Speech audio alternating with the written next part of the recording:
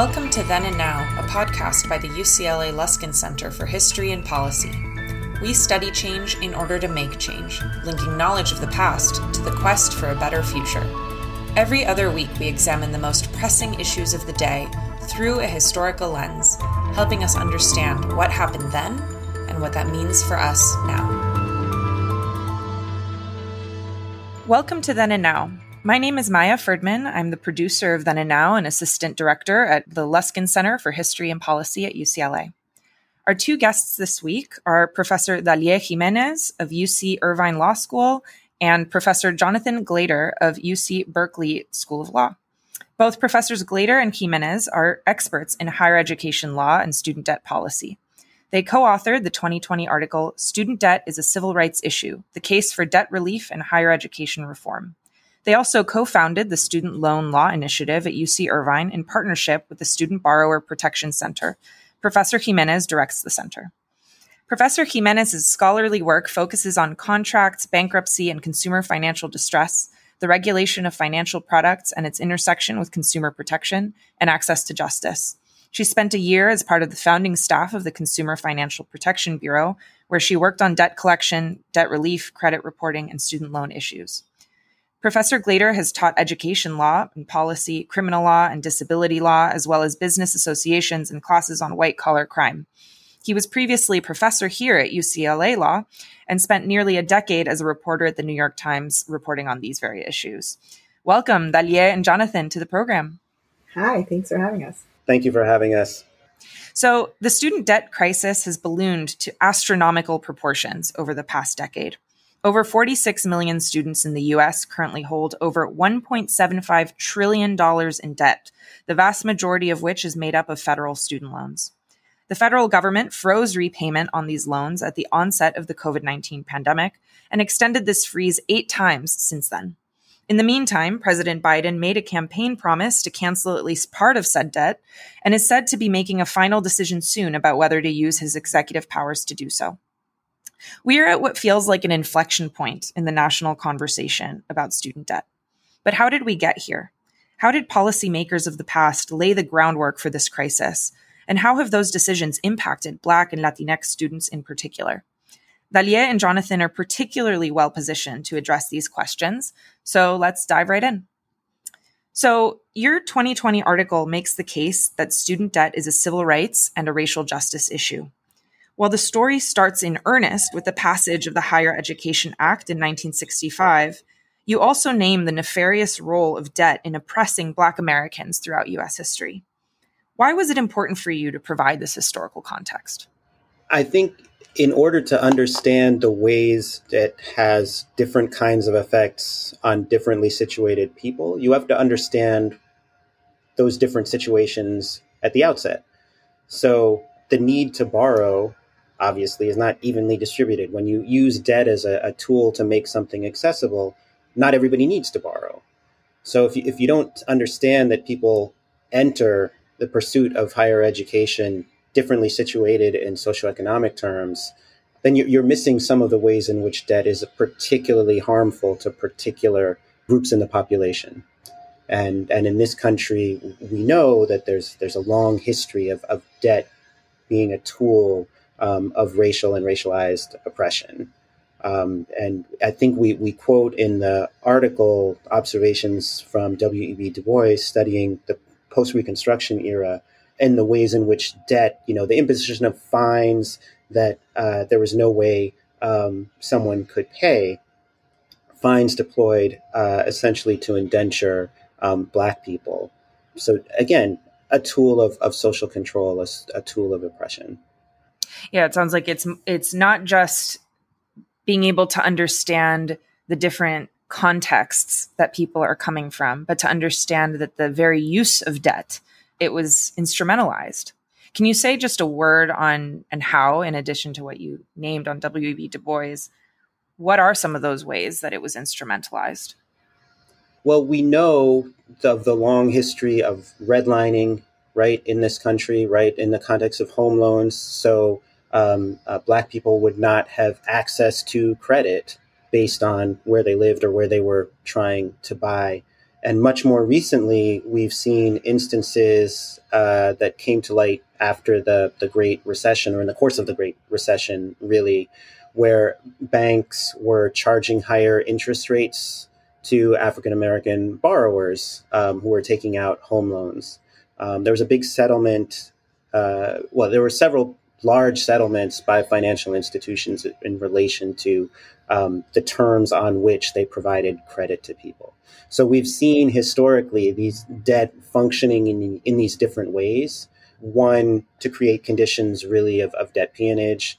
One, to deny access to credit entirely. And one, to raise the cost of credit in racially disparate ways. So in any of those tools works to maintain or perpetuate subordination of the marginalized group.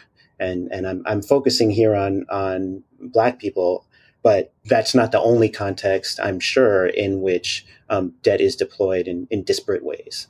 So that's a valuable context to have when we're talking about student debt, which is a particular kind of debt. And we'll talk about some of the distinctions between student debt and other forms of debt in a little bit.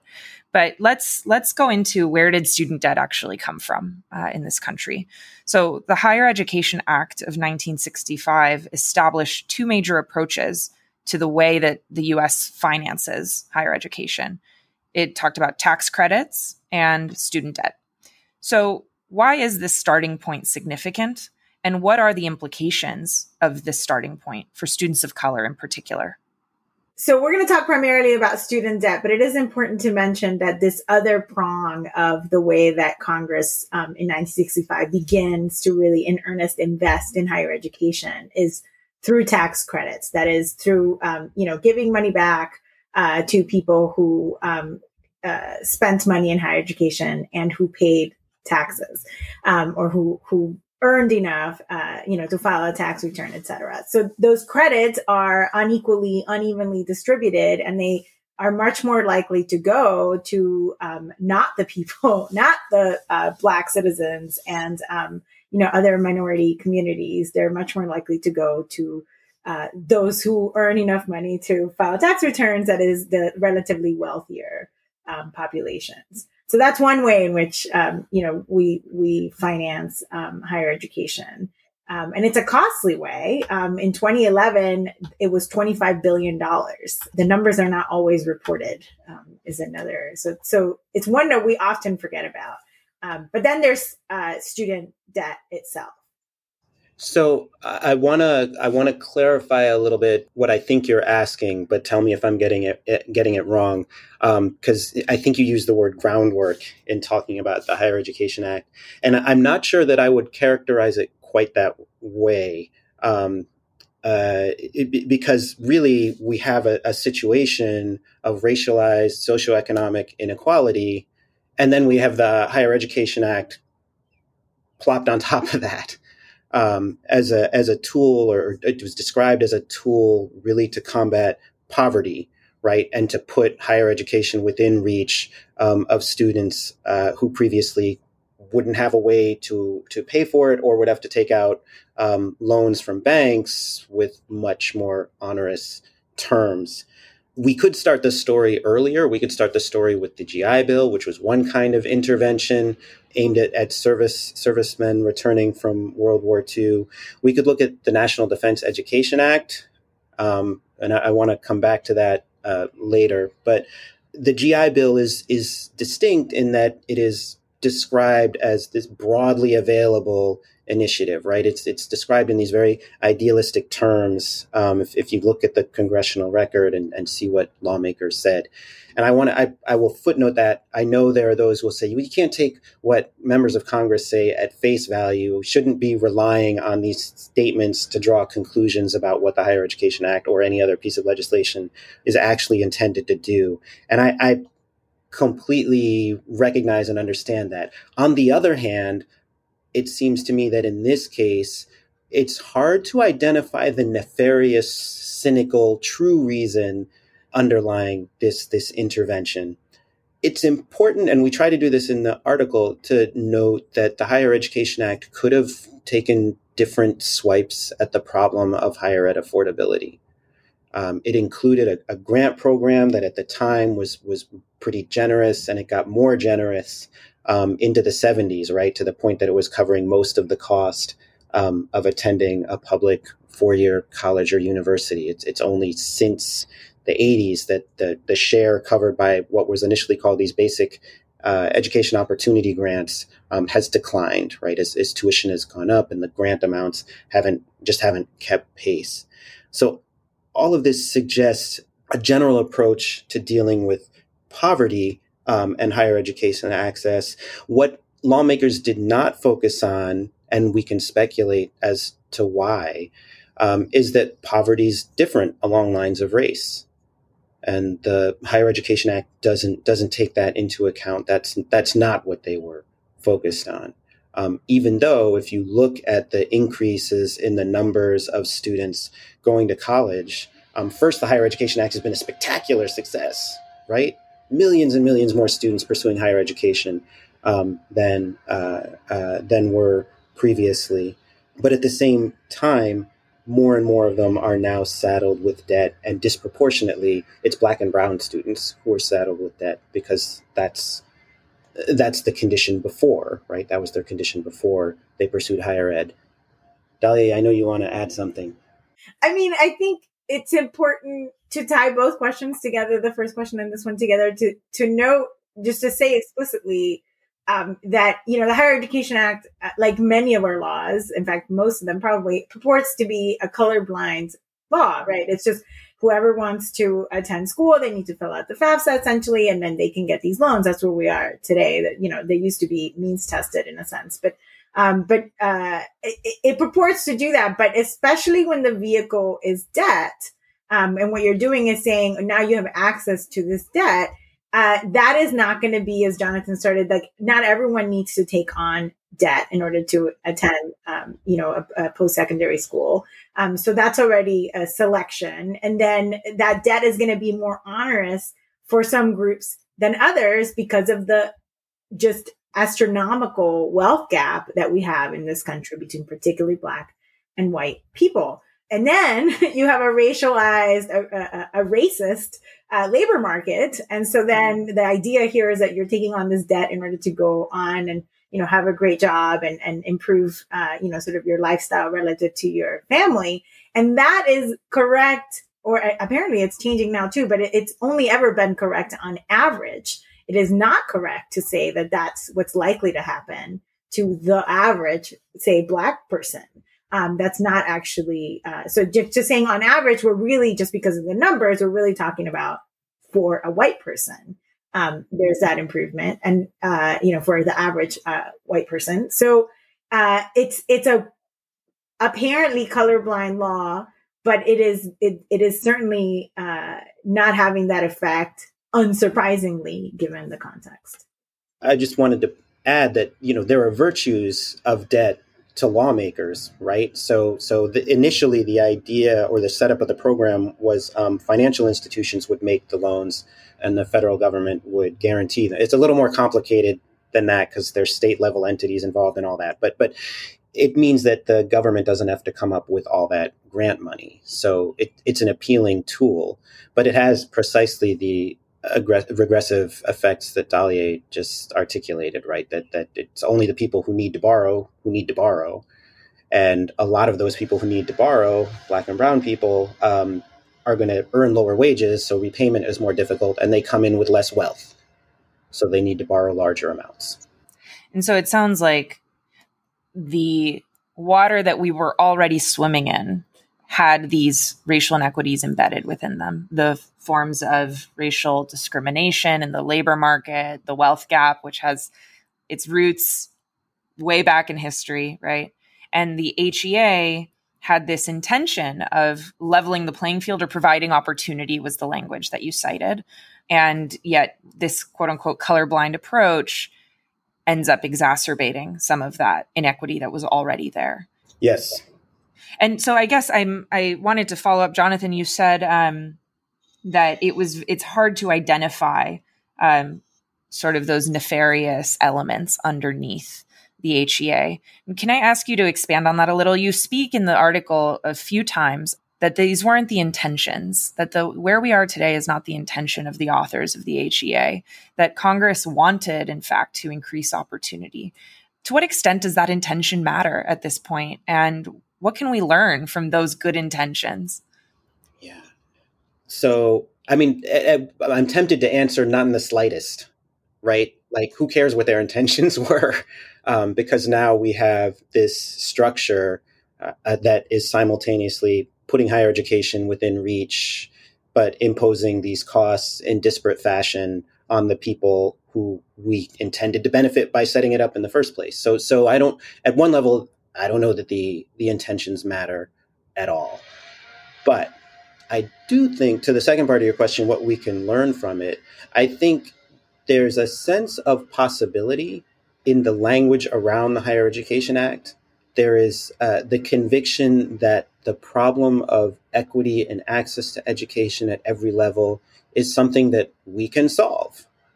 And that too often does not seem to be playing a role in our national debates over student debt. Student debt is just one tool. There are other tools that we could use. And I'll save the other point I want to make later. But there's a moral component to our discussions about debt that I'm sure we'll get to in a few moments. And I think that undermines the ability to step back and think about, what do we want to do when we have the possibility of the federal government intervening to make higher education more access? Like, if we start with that question, what do we get? I like that answer. I'll just say it. I think I'm, total agreement, just slightly differently. Their intentions, their stated intentions were honorable. I don't know what their real intentions were, right? Like, and we do say in the article that those appear to be their intentions. That's what they said on the congressional record. So let's take them at their word, expanding access, so that everyone who wants to pursue higher education can, and that we encourage it because we want more people to do that, because that is a public good. And so we should the government should expend resources to encourage this and to facilitate it. Those are great intentions. So they tried these interventions, the debt, the tax, to a much lesser extent, the Pell Grant equivalent. They worked to expand some access, not necessarily the completion type of access that we would like, so not as fully as possible. And they harmed many people quite dramatically at the same time.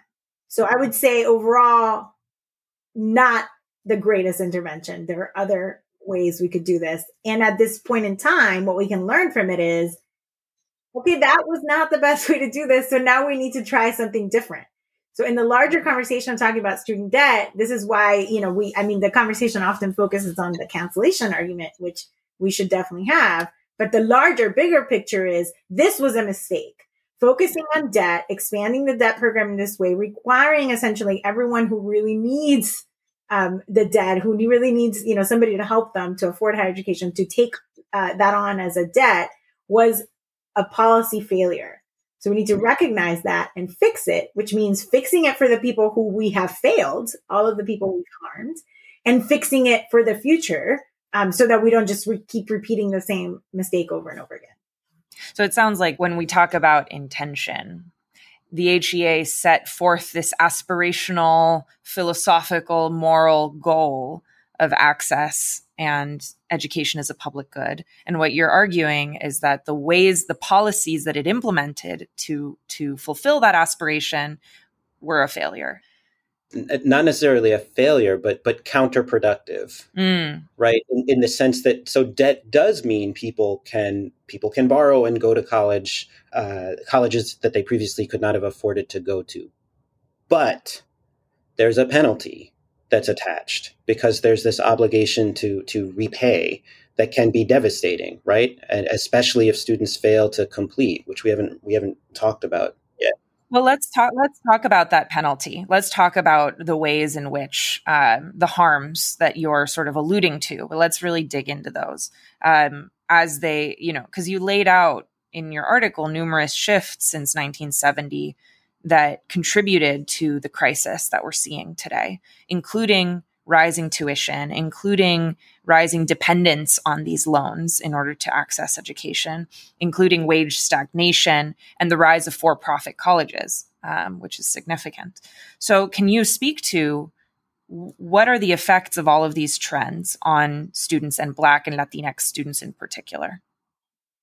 So the effects are, as one would expect, in the sense that these are populations that have lower wealth, dramatically lower wealth. And in fact, let's just say some numbers. I mean, the wealth numbers are, quite dramatic. So for example, the median wealth in the country was $81,000 in 2013, but the white median wealth was 1.5 times that. And the Black median wealth was 1/8 of that, $11,000. So, and this is, this obscures a ton of diversity, among those groups and groups that aren't typically named, like or typically separated, like Asian or Native people, because we don't have enough numbers, for them. So it obscures a lot of diversity in that sense. So what ends up happening is that all of these things affect the groups you would expect disproportionately. They end up going, Black and Latino students are heavily overrepresented in for-profit schools. They are also heavily overrepresented in the no graduation, leaves without a diploma category, in the default category, and basically every category that is negative, they're overrepresented relative to their, percentage of the population. So in the article, we talk about this concept of predatory inclusion, which is not, we didn't come up with it, but it's a useful, construct to use, especially in the context of student debt, which is inclusive, right? In that it makes higher education affordable for people who previously might not have been able to afford it, but it's also predatory because the tool makes that education available on terms that reduce its value. Can you illustrate that for us? Maybe using either the example of for-profit schools, I think is a really compelling and sort of straightforward one. So we know that the for-profit sector disproportionately targets particular populations, right? We know that Black people are overrepresented in the population of students who attend for-profit schools. Latinx students, I think, are also disproportionately overrepresented in the populations that attend for-profit schools. And we know that default rates are higher and completion rates are lower for students who attend for-profit schools. So they're obtaining something, the value of which is hotly debated, and I think it can vary from program to program, but the aggregate statistics with respect to for-profits are pretty devastating. That means that the students who are pursuing higher education via that path, too many of them are suffering the consequences of debt at the back end without a degree that accords them the financial benefit that would make it easier to manage that debt. Okay, I want to jump in with just some numbers on the for-profit thing. So students at for-profit institutions who are overwhelmingly Black and Latino, because these institutions spend a lot of their revenue on advertisements to these groups and locations, their physical locations are literally created to get a larger share of people from these groups. So people who attend those institutions pay more for their education, in that it costs more, than community colleges, for as an analogy. They're more likely to borrow, and they borrow larger amounts of those attending a nonprofit or a public school. And so, for example, an associate's degree, a 2-year degree, usually 2-year degrees recipient at a for-profit school will borrow almost the same amount than a bachelor's degree, typically a 4-year degree recipient at a public university. Even though the number of courses required, is typically double for a 4-year bachelor's degree. And despite paying more in tuition, taking out more debt to afford it, they don't. These students at for-profit institutions don't experience better educational or labor markets. And I'm not an education person, Jonathan. So I didn't really know the fact that our percentage or graduation completion rates in general are pretty abysmal. So the best 6-year completion rate for a 4-year degree, or what we would, a bachelor's degree.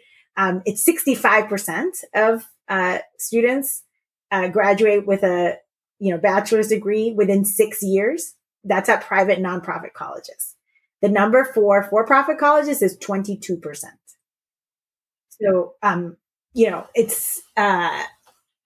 it's really, I mean, they're both bad. They're both bad numbers, and that 6 years, for completion is pretty bad. And some are even worse. So like University of Phoenix in 2019 reports, 17% graduation rates within 6 years. So they, when you don't graduate, you have the worst of all worlds. You've got the debt, sometimes for many years, and you have you probably haven't worked as much as you could have, given that you've been studying. And then you don't have anything to show for it. So, those are the students who then tend to have, the higher default rates. And so overall, since you have such low completion rates in the for-profit category, then it's unsurprising, given the people who are in these groups, who are going to these schools, who don't complete, it's unsurprising that they're going to have such dramatic differences in terms of their completion. Which illustrates your point about predatory inclusion. This idea that you can access your education, but you're going to spend more. You're going to be targeted particularly for schools where you're going to spend more and are less likely to graduate and reap the benefits of said education. I'm wondering, how did these trends increased over the past many decades? But of course, 2008 was very significant. We faced the Great Recession and a sort of shift in the conversation about student loans. What was that shift? How did the Great Recession impact both the crisis and the conversation about the crisis? So we know that student debt already has an effect on borrowers, myriad effects on borrowers, right? So the income shock of the Great Recession for students who graduated around that period meant that they put off buying homes, put off having children, put off major financial investments, things like that. So it can set student borrowers back. And again, disproportionately, it's going to set back those students who enter with less wealth, those students who confront labor markets that are going to pay them lower wages, right? So disproportionately, it's going to affect, again, your Black and brown students. So it's not that surprising that, once again, we have a general phenomenon, but it's going to have a disparate impact on differently situated borrowers. So let's fast forward to today. You lay out numerous pathways for addressing the student debt crisis through the lens of civil rights, saying that access to education is a civil right. And first, you make an important distinction between student debt and other forms of debt, like mortgage loans. Namely, that students who take out the same student loans face the same terms, unlike other loans like mortgage loans. But that students of color face a completely different socioeconomic context and the ongoing racial discrimination that you named, sort of that water of racial inequity and discrimination that we talked about earlier. And you named that a proper remedy for this harm would be specifically targeted to redress past and ongoing wrongs incurred because of racism. So you published this article before the COVID-19 pandemic and the murder of George Floyd. How have these events influenced the conversation on the disparate impacts of student debt on people of color, as well as their potential remedies? I have been pleasantly surprised about the public conversation. And maybe it actually did begin with the Occupy movement during the Great Recession. This conversation of turning back the tide on, or going back to first principles of not just assuming because a person has debt, there's something, they made that choice, there's something wrong with them, and looking beyond that individual to the larger picture of this is actually a policy choice that numerous governmental administrations and Congresses, et cetera, presidents have made. And it is not a policy choice that we necessarily need to live with. And it is also not one that is it's one that has whatever, as we talked about earlier, the intentions were, it has not had a good result. And so I think that just all of the events, all of, and, I would even say the climate crisis, like just all of these things that are going on and are leading many people to say these things out loud in a way that I think I wouldn't have thought possible in 2018. And that's a positive. That's a huge positive, regardless of, being sometimes, at least me being sometimes frustrated about how far we've actually gotten when you get politicians to even say some of these things out loud, but yet not to do anything about it.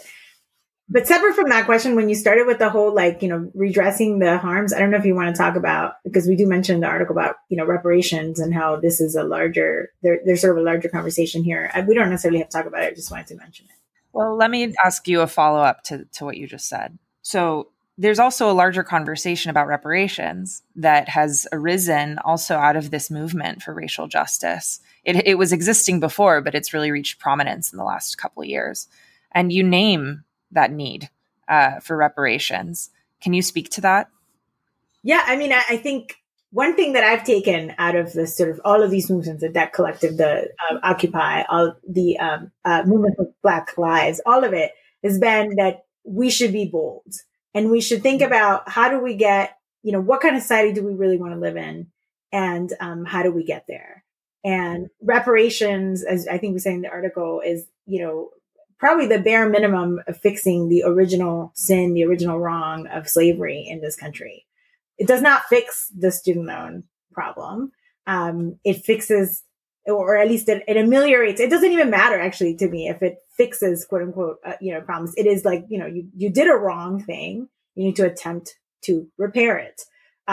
So it is a larger conversation, that and just specifically policies that specifically would target the effects of the original wrong is what we should be doing. For various reasons we described in the article, legal reasons, decisions of the Supreme Court, appears to be not an easy path to take. So let's go into some of the other solutions that you outline. And you really take two approaches in the article. First, laying out an argument for a bold shift, and you said boldness, right? You really highlight that boldness in the government's approach to higher education and investment in higher education.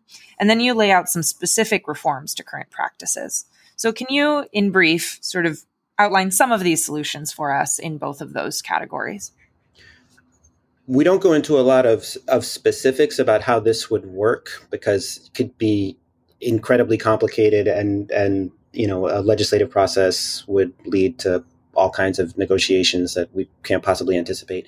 But what we describe is the possibility of a dramatically expanded federal funding role with respect to higher education, which could take the form of money to states or money directly to public colleges and universities. And even that, right, is a potentially controversial move. One thing that's important to recognize about loans is they let the student decide what school they want to go to, and it can be public or private, nonprofit, or for-profit.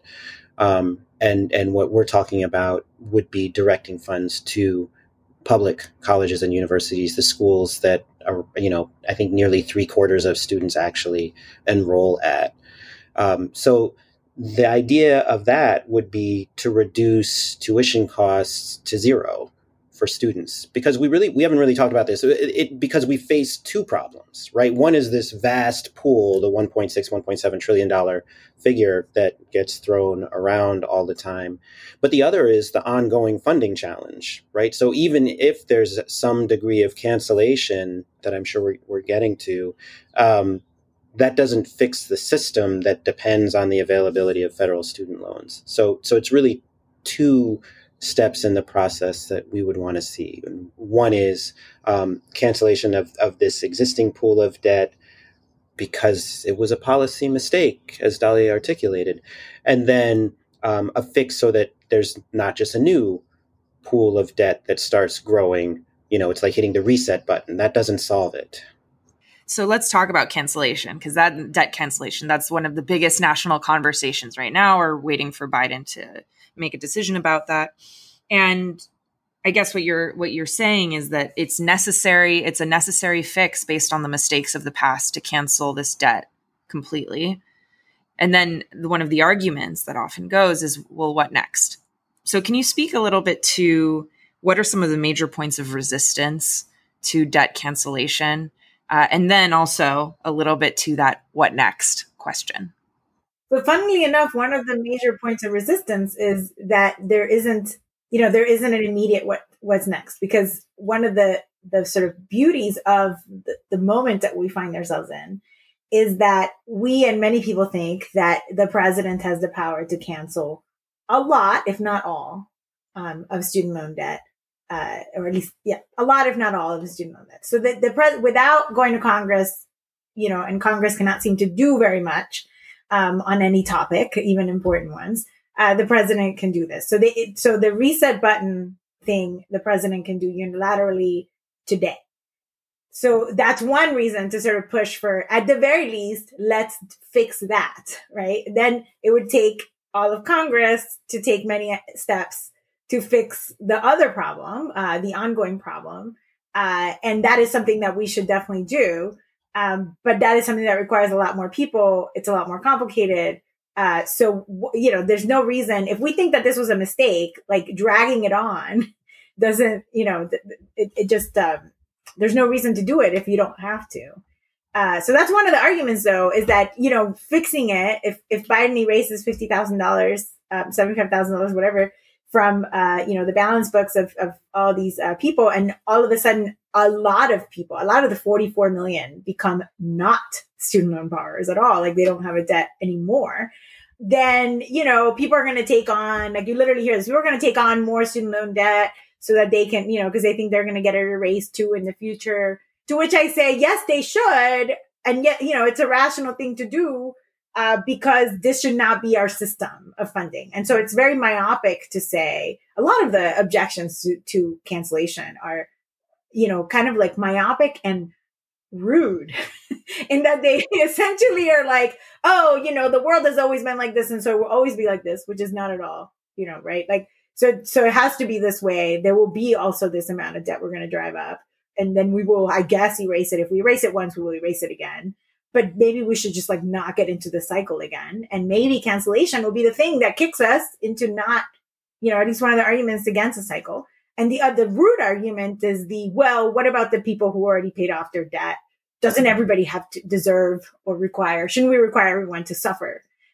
Which is just rude. Like, no, just because other people suffered, we made a mistake, we should try to fix it. If there are ways to help those people too, who already paid off and who are in trouble for some reason, like that's a different argument rather than saying like they suffered and so the other people should suffer as well. Yeah, the three objections that I think I hear the most are just cost. The moral hazard problem that Dalia just described, right? The idea that once debt is canceled, people will go out and borrow more and get more education. And the problem with that argument is that it's suggesting it's more than they should, but the justification for whatever the right amount of education that people should finance, that's always fuzzy, right? And the one thing people fall back on is, well, how much money are people going to make if they pursue a particular course of study in order to be able to pay off their loans? And I'm not sure that should dictate what young people or any age people, right, student borrowers do. And the third one is the argument that it's regressive, right? We were talking about this just the other day. The idea that it's regressive, saying people who have larger balances, student loan balances, are more likely to be people who have pursued advanced higher ed, right? Of medical school, law school, graduate programs, things like that, and they're going to tend to earn more money. And therefore, we shouldn't be subsidizing them, right? They're going to, it's like the fear of the free rider. And the problem with that is another one that Dalia already articulated, not in this context, which is even if that's true in the aggregate, it's certainly not true with respect to each and every borrower, right? There are borrowers with large dollar balances who are really, really struggling. There are borrowers with large dollar balances who are associates at law firms making huge salaries. The fact that student loan cancellation would benefit both is not a reason not to do it. There's also, I don't have it right in front of me, so like we can look more if anyway. There's a few things about this argument of regressivity. One is that it's based on comparing incomes or thinking about people's incomes, and incomes are volatile, and they also don't really give you. You would not really say that someone is rich because they have a high income, or that literally, rich is about wealth. Like, what is their relative wealth? And saying that someone just graduated from, say like a Black student who comes from a lower middle class family, goes to law school, pays a lot of money, gets a big law job, they're going to make a lot of money. That is not the same. That person is not in the same situation as someone who came from an upper middle class school, even if they borrowed the same amounts. The sort of, if there is an unemployment period or a health problem or anything, those issues are going to affect those two individuals very differently. So we can't look at income. We should be looking at wealth. And when we look at wealth, we see that a cancellation is not regressive at all. In fact, it's progressive. It disproportionately affects the lowest wealth individuals who borrowed, because it is the lowest wealth individuals who had to borrow. And and that the more cancellation we do, and Charlie Eaton and Fred Wary, Laura Hamilton, and I forgot the fourth person, did a report on this, which I think is, really what we should be citing when we talk about this stuff, is 10,000 is progressive, 50,000 is dramatically more progressive. And here progressive, I mean affecting the groups that have the lowest wealth, and also in turn also affecting Black and Latinx borrowers more. Both of those things. And 75,000 is even more progressive. Of course, if you wipe it all out, everyone is has no student loan debt. But because of the composition of people who have student loan debt, that itself is also progressive when we look at wealth.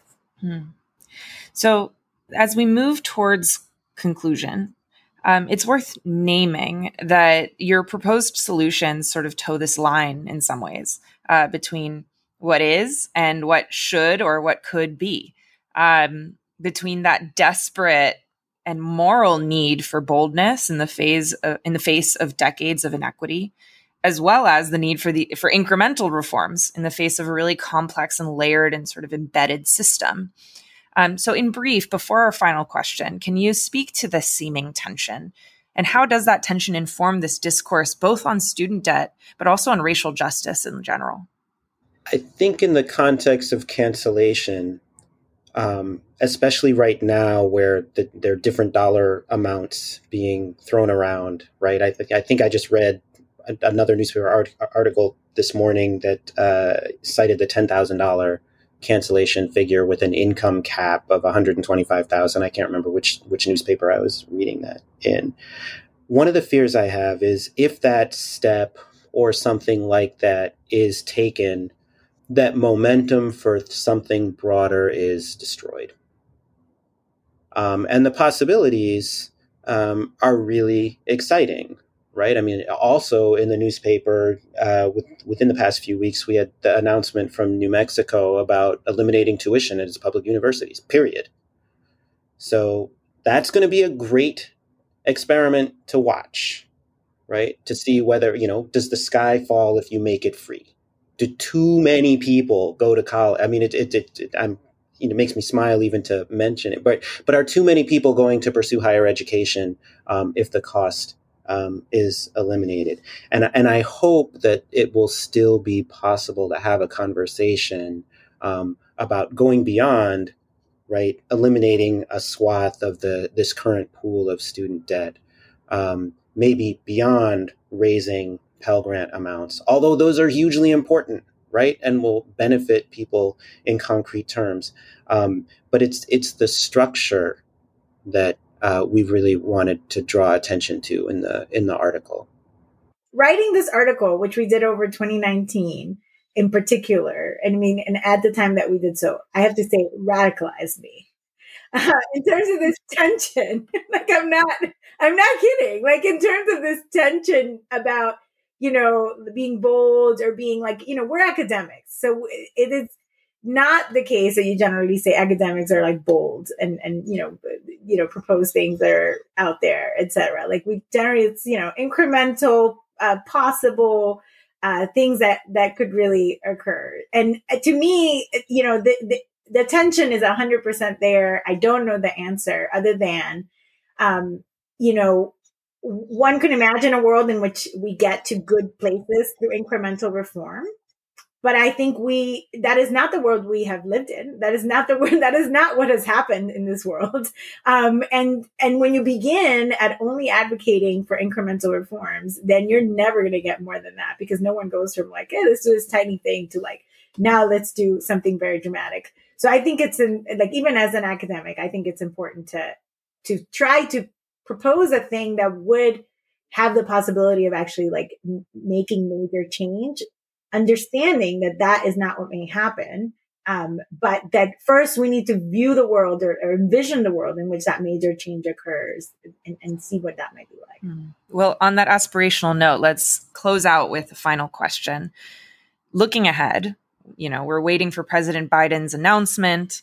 We're on the cusp of a possible recession, and we are almost to our midterm elections. We're heading in that direction.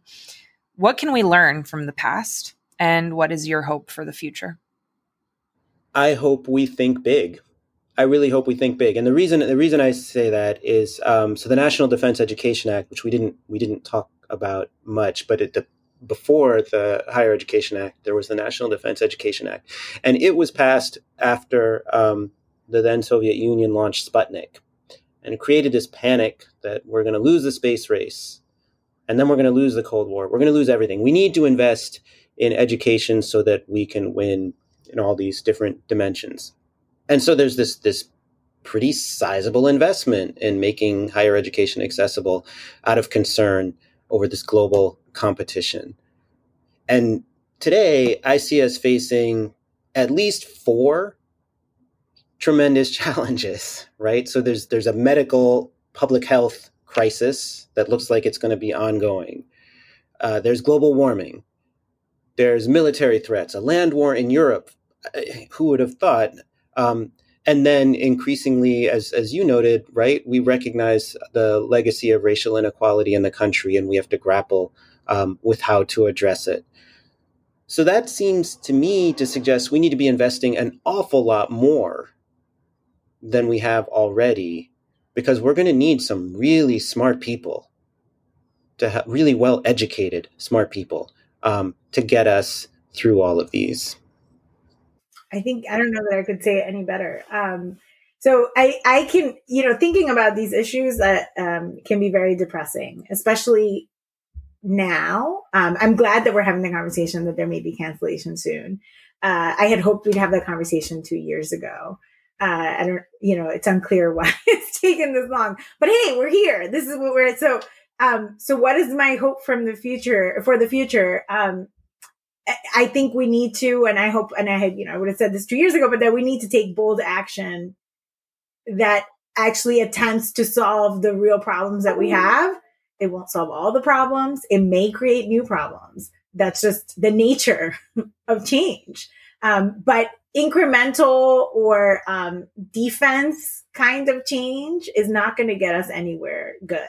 So my hope for the future on this topic, and actually many others that, gun control, like all sorts of other topics, is that we actually, those who are currently in charge of our government actually commit to doing something different that is attempting to remedy the problems. Well, thank you both for laying out the argument for this kind of bold change. And also thank you for your time, Professor Jonathan Glader and Professor Dalia Jimenez. Thank you on behalf of all the audiences of Then and Now. Thank you so much. Thank you for having us. Thank you for listening to Then and Now, a podcast by the UCLA Luskin Center for History and Policy. You can learn more about our work or share your thoughts with us at our website, luskincenter.history.ucla.edu. Our show is produced by David Myers and Maya Ferdman, with original music by Daniel Reichman. Special thanks to the UCLA History Department for its support. And thanks to you for listening.